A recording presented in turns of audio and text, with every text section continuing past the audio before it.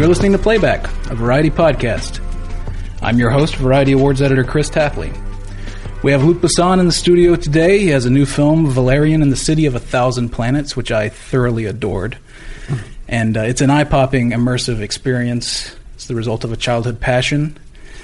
He's also obviously the legendary filmmaker behind movies like La Femme Nikita and Leon the Professional. And we're very happy he could find the time for us today. Luc, thanks for coming on the show. You're really welcome.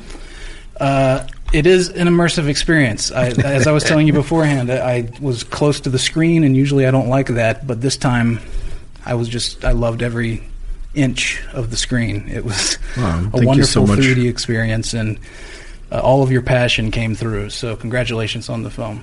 Thank you. I want to start, though, I mentioned The Professional there. I just wanted to say on a personal note, that movie was very seminal for me. I worshipped it when I was a kid and a budding film enthusiast, and I hope you know just the impact that movie had on budding filmmakers and film enthusiasts and killers, perhaps as well. Indeed, yeah. It was just such a wonderful film, and and speaking of which, regarding up and coming filmmakers, I was curious because. The film school over in Paris, the Louis Lumière Film School that's on your campus at Cité du Cinéma. I'm just curious what kind of interaction you have with the young students there.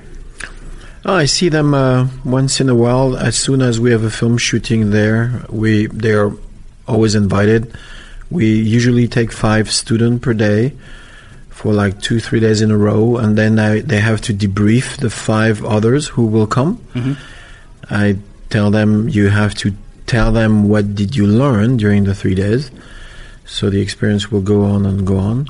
So the film school is free from charge. Mm-hmm. You need to have between 17 and 24 years old. You don't need a diploma, and it's once a year. We have a big application. We just, by the way, finished 2 days ago for the new season. Mm-hmm. 9,000 people applies, and then we take 60. Wow. So it's free of charge, no diploma, but you need talent, you need guts, you need to be ready to die for a film, mm-hmm. and then you're in. It's fantastic. Well, I asked that question just because you have a history of helping out filmmakers and producing new talent and everything. So I'm just very curious about your relationship with those students. What do you learn from them? What do you think the future of filmmaking is when you look at those students? It's always interesting I learn a lot from them too. I try to share my experience, but their freshness, the way they see things, they are born with internet. Mm-hmm. And with an iPhone or portable phone. I didn't. Mm-hmm. When I was 10 years old or 12 or 15, I have my little comic book with Valerian in it, 2 pages every week. Mm-hmm. No TV at home, and then later when I was 15, there's 1 channel in black and white. So I'm very curious to see these young people and the way they express themselves with these new tools, and they don't have the same way of doing it. And I learned from that. I say, oh my God, yeah, I will never think about telling the thing this way, but that's interesting. And on the other hand, I try to give a bit of my experience so they don't lose too much time. Mm-hmm. There's things who never work. Mm-hmm. So it's better that they don't lose time to experience it. Mm-hmm. And the basic. But I never talk about what they want to say, because that's unique. It belongs to you, and I never complain about that. It's whatever you say, you still have few things to learn to make it understandable, mm-hmm. and that's what I try to communicate. And as I said, as a producer, you've helped to guide a few new voices in your time, and now your relationship with these students. What kind of importance do you place personally on that, on being a patron for younger generation of artists and filmmakers? I started at 17 years old, and if a bunch of people didn't help me at the beginning, I won't be here. Yeah. And I think it's just my duty to do the same for the people coming. So it's very natural for me. They did it for me. I have to do it for the others. That's all. So I'm just sharing. Yeah. Well, and also speaking of Cité du Cinéma, and speaking of The Professional, Natalie Portman was back with Jackie with their production there. I mean, that must have been great to have her back there. It was honestly insane for me because every morning I arrived and I'm shooting Valerian, and every morning on the corridor I see Natalie Portman in Jackie in pink with her hat, saying, "Hi, Luke," and I was like, oh, almost like I have a heart attack every morning because she was 12 during the Fifth Element, and and she really looked like Jackie, really looked like her, and it was like confusing every morning. It takes me like 20 minutes to get back on work, on track. Yeah. Well, I mean, just seeing her career blossom over the last 20 years, what did you think just watching that happen? I'm sure maybe you knew that she was destined for great things, but... I definitely knew that she was talented. Yeah. So I'm not totally surprised. Yeah. But it's funny because I have the feeling to be the lucky one to meet her when she was young, and, you know, she was talented already. So I was just lucky to find her, in fact. Yeah, we had her on the show last year, actually, to talk about Jackie. What did your childhood, growing up, scuba diving, out there on the sea and everything, this is a strange question, but I just thought of it earlier, just how do you think that might have affected how you see the world, what kind of an aesthetic you became attracted to as a visual artist? Because it's a unique way to grow up, to be out on the sea, to be diving, to be... It's a interesting free lifestyle out there with the dolphins and everything. Like, what do you think that did for your sense of visual aesthetic? Oh, I think it bring me everything. First, you know, when you're a kid and the first toy store is at 200 kilometers, and the only little boys that you see around are not speaking your language because they're speaking Greek, and that you have no shoes for almost 2 years because you're, you know, on the beach all the time, you see the world differently. And when you want to play, you just grab a rock and a piece of wood, and then it's Indians and cowboys, and you're playing, and an hour later it's a spaceship and aliens. And later it's, you know, Second World War, and it's the militaries, and it could be a horse, and then it could be a pig after. Your imagination is doing the job because you have no internet, no TV, nothing to help you. So my imagination at the time developed itself, and it's like a muscle. So I'm so lucky now that I have this muscle because I have it since the beginning. But this muscle comes because my family was not so rich.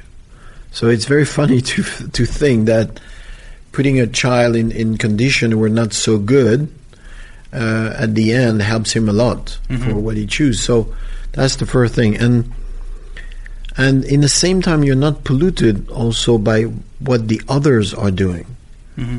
You know, the first time my first film, there's my first article in the newspaper, and I read it, and I said, "Oh my God, there's a paper about me and my film."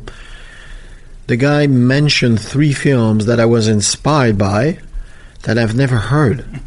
So I literally bought a VHS, you know, machine, and I rent the 3 films to watch them. Because that's, if it's my influence, I have to see it at least. So I think in a way, you're very fresh because you're not polluted at all by what the others have done. Yeah.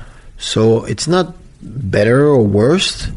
It's just at least it's different. It's new. It's fresh. Yeah. And I cherish that a lot. In fact. When I tried to go to the film school when I was 18 years old, they just say no. So it's okay. I couldn't go to the school, so I tried to go on set and learn my job from the set. And one more time, it was a very positive move. Not so positive at the moment. I was very sad, but at the end, it helps me a lot, in fact.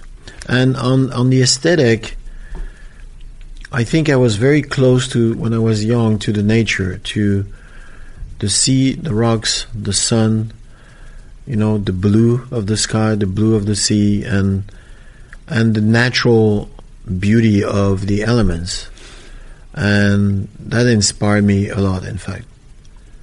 A lot. That seemed to come out a little bit in the opening sequence of this film, I feel. I mean, I don't want to read too much into it, but just knowing your childhood and what you must have seen on a day-to-day basis to see this idyllic society, this idyllic seaside society, it something I thought of when I saw the film. That's why that was exactly how I see the world when I was 8 years old.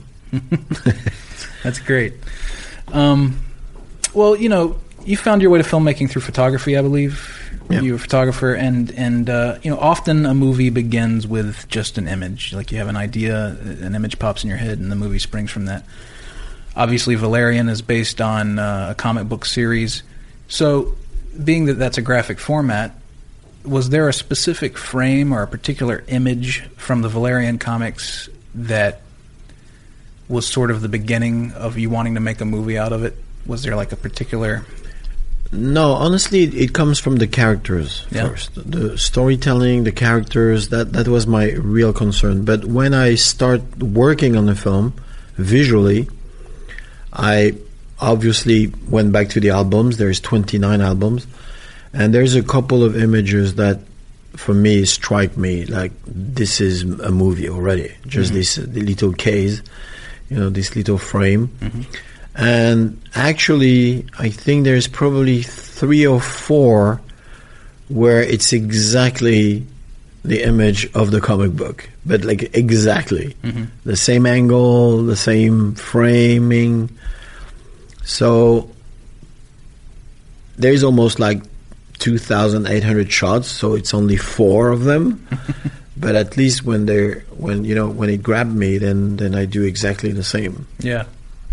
You mentioned about the characters being important. I mean, the next step then is casting. So, how did you go about casting Valerian and Laureline? What were the characteristics that were important to you in these characters that you wanted to make sure were embodied by your actors? And then, what was it about Dane and Cara that... The thing is, I know Valerian and Laureline since 35 years, so I know them by heart. So it's pretty easy because I just have to meet actors and actresses, and I will recognize, at a certain point, I will say, oh, that's Valerian for sure. So it's not specifically something; it's more like a feeling. But definitely, in terms of Dane, is first a very good actor, an excellent actor. His blue eyes, his charm, his smile, the tone of his voice. After like 10 minutes, I knew it was him for sure. And I was scared after 10 minutes. I said, oh my God, if he say no, I won't be able to erase his image from my head. And then fortunately, he read the script and he said, yeah, it's good, let's make it. Very cool and suave. Yeah, Cara, same shock. As soon as I met her, say, oh yeah, she could be a real good Laureline. 2 things were playing against her. Her little slightly British accent, but you just have to work on it. And the second thing is, I didn't know, because at the time she have not played in any films when I choose her. So I didn't know if she was able to play. So the process was longer because I've seen her a few times. And then at a certain point, I'd say, okay, let's work. And then I did a lot of exercise. I torture her a lot. And just to measure, how far she can go. And then I discovered that she's a natural born actress, in fact. She's not a model, in fact. She's a model by hazard. She met a guy and she said, yeah, why not? But I think she's made to make films, honestly, and I think she will. She's at the beginning of a long career. as I mentioned at the top, this was a childhood dream for you, obviously. You really wanted to make this movie, and for years you were trying to figure out how to do it. What were the major roadblocks from keeping this from happening along the way? First, the technology. Mm-hmm. The film is possible since Avatar. Mm-hmm. It was not possible before. Cameron pushed all the limits, and then suddenly he can do Avatar, and then we can do also other films. Yeah, because of him. And is that? And don't be afraid of specifics here, because I'm very curious just to drill down on that issue. Like, is it about the environments and rendering of those? Is it about the performance capture elements? Performance capture, environment. It's just like everything together at this level. Mm-hmm. Like you can really believe that a Na'vi is real. Mm-hmm. And that was new. We have not seen that before for me. And the way the camera of James was free. He can really do any kind of shots anywhere. It looks like endless possibility for the camera to move. It's just not just like when I did The Fifth Element, most of the shots the camera was locked and then you can't move and you can't do anything. Mm-hmm. In Avatar, you see shots on shoulder. Camera's on shoulder. You're with the people. You're with the Na'vi, the monsters, the thing. You're in the middle of it. And that was new. That was new and fresh. Mm-hmm. And you cannot do Valerian if you don't have this kind of possibility. Mm-hmm. So, and it's also just the fact that he have done it. And then he was kind enough to invite me on the set one day, and then that's where you realize, I say, oh, okay, so if you're prepping a lot, if you're patient, then it's you can maybe do it. He shows me that it was a human size, because before it was almost like impossible to do. Mm-hmm. What was it like being on that set with him and seeing him work on Avatar? It was very. It was, I think, probably a small day, but very casual and very. It was so good because it was a human size. He was, taking the camera, things, some indication to people. It was not crazy or anything. It was very, very prep. You can tell how prep it was. How the technicians were on the back with all the computers. It doesn't bother him. He can really create the shots he wants. And it was pretty soft. Mm-hmm. It doesn't look like he's doing like something, oh my God, it's going to be amazing. It just looked like a normal... Casual, boulangerie. The guy goes down and take the floor and the water and then doing the bread and, Right. It doesn't look so impossible. Right.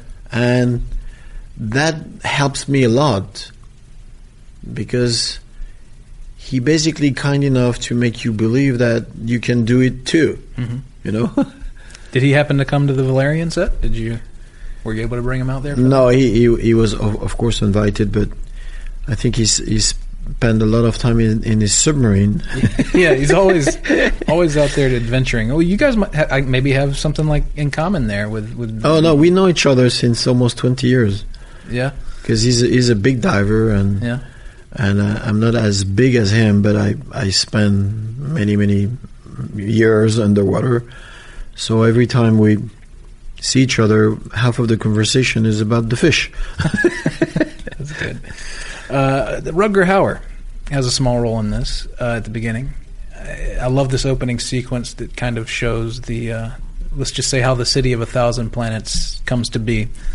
And it was just great seeing his face and hearing his voice. What made you seize on him to start? Oh, it was really an homage to Blade Runner. To Blade Runner. Yeah. I mean, he's an alien who have seen so much in Blade Runners, and now he's the president of Federation in Valerian, and I think it was giving him an honor to honor him as an alien.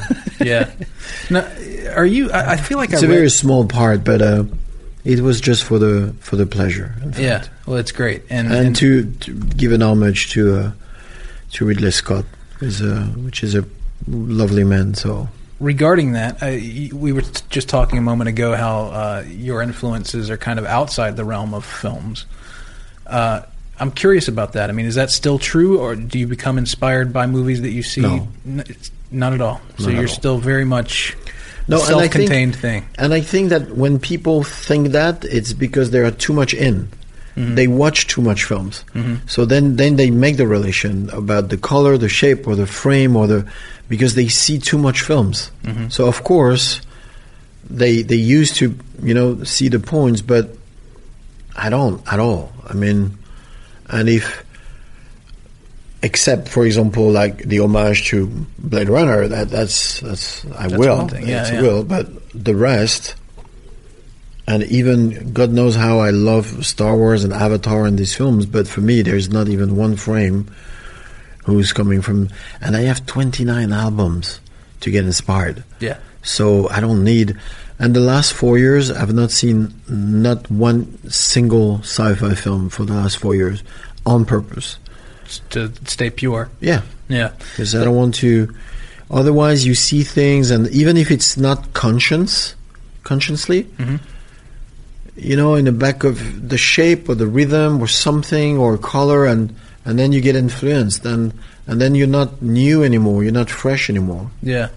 That reminds me of something, a film school buddy of mine, Travis Beecham, he wrote the film Pacific Rim, and he said that he doesn't get bogged down in movies, is how he put it. He reads literature. He finds inspiration outside of moving images. Which it speaks to your point, I guess. You want to. It's very important. If you're looking to your food in other films, the food have been digested by another creator already. Mm-hmm. So you're recycling things, and it's bad. Mm-hmm. I mean, you have to take your food outside: the trees, the people, the vegetables, no matter what, the sky, the clouds. Mm-hmm. The old people in the garden, whatever. Mm-hmm. And on the restaurant, on the fast food, on the bus station, on the subway, mm-hmm. on the green light, on the red light when you watch the guy next to you and you see the life in the car. Mm-hmm. And then you listen to classical music, da-da-da. And on the other car, they're just like fighting like crazy, but you don't hear anything. But you can see that there's a huge drama on mm-hmm. the car just next to you. They're screaming and things, and you try to figure out what is the subject because you don't hear it. That's already, that's an inspiration. Yeah. And it's everywhere. So why to watch a film to get inspired? Yeah, that's a very important point. I think few budding filmmakers really consider that they can become too influenced. I watched The Fifth Element again last night, just before we were going to do this. And, oh my God! It holds up. Yeah, it's still there. Fantastic movie. Yeah.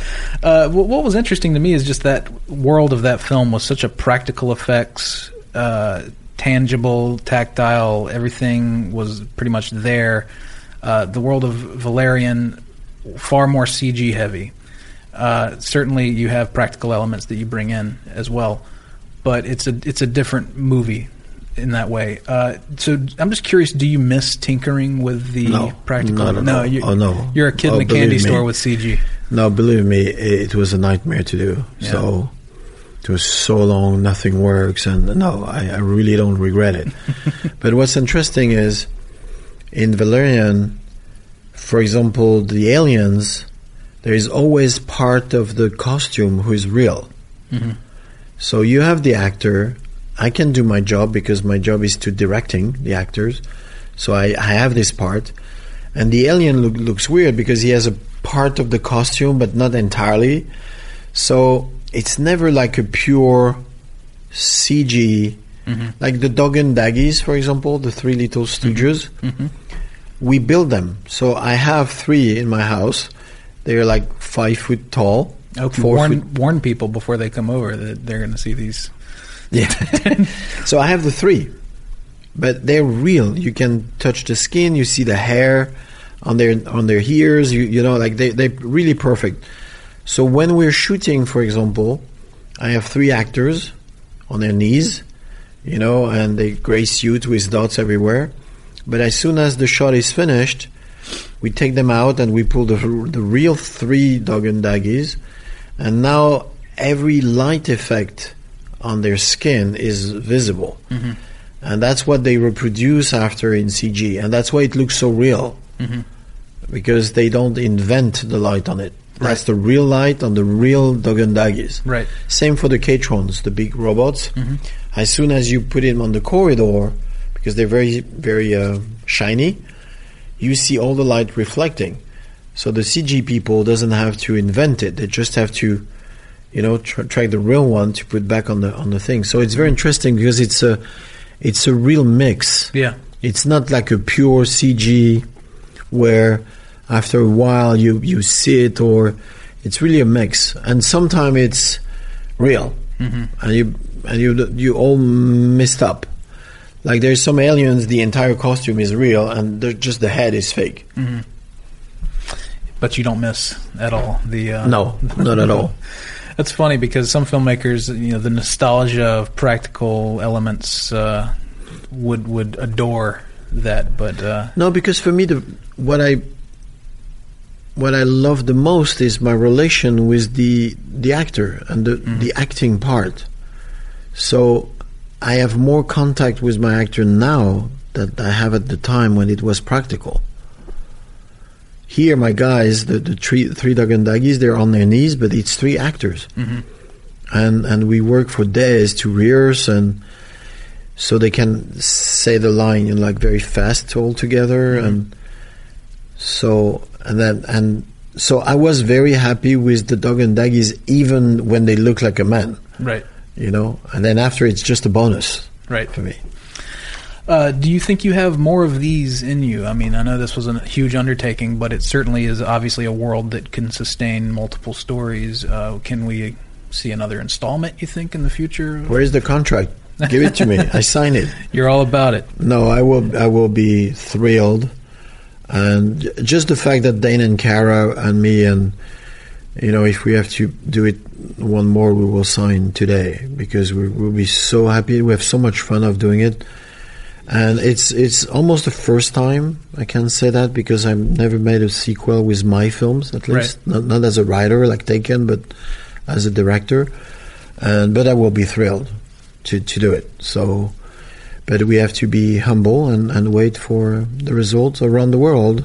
Absolutely. Well, I was just going to say, everybody needs to give you and I was going to say your financiers, but I mean, you guys, you did this yourself, man. That's what's so impressive. I mean, you and your producing partner, your wife, put this movie together outside of Paris up there, and it's just inspiring to see this $180 million independent movie.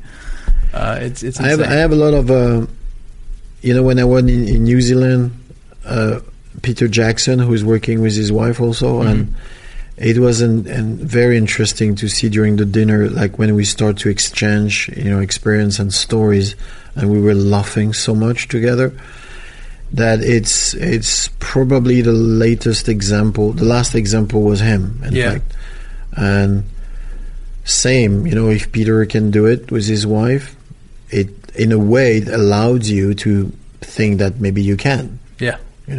Well, congratulations. It's quite a movie, and everyone should go see it to give all the powers that be reason to give you a contract for another one.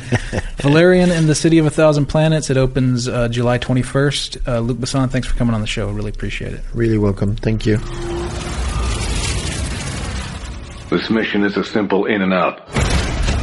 Agent Valerian, you'll be running solo. I only work with my partner. Hi. We're a team. Let's go. You're running nearly 20 minutes late. Yeah, well, time flies when you're having fun.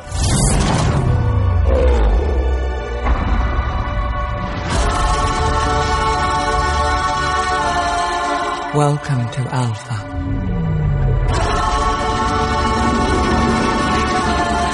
The city of 1,000 planets, where for hundreds of years every species has shared their knowledge and their intelligence with each other. It's paradise. Amazing. Because the wind is high, it blows my mind. centuries of peace and prosperity. An unknown force wants to destroy all we have created. Agents Valerian and Laureline, you have less than 10 hours to find the threat and eliminate it. Let's get to work. The whole universe is after us. We need the two of you to be the guardians of our future. You sure you know what you're doing? Valerian, trust me. How much time left? Your destiny is in your hands. I taught him how to do that.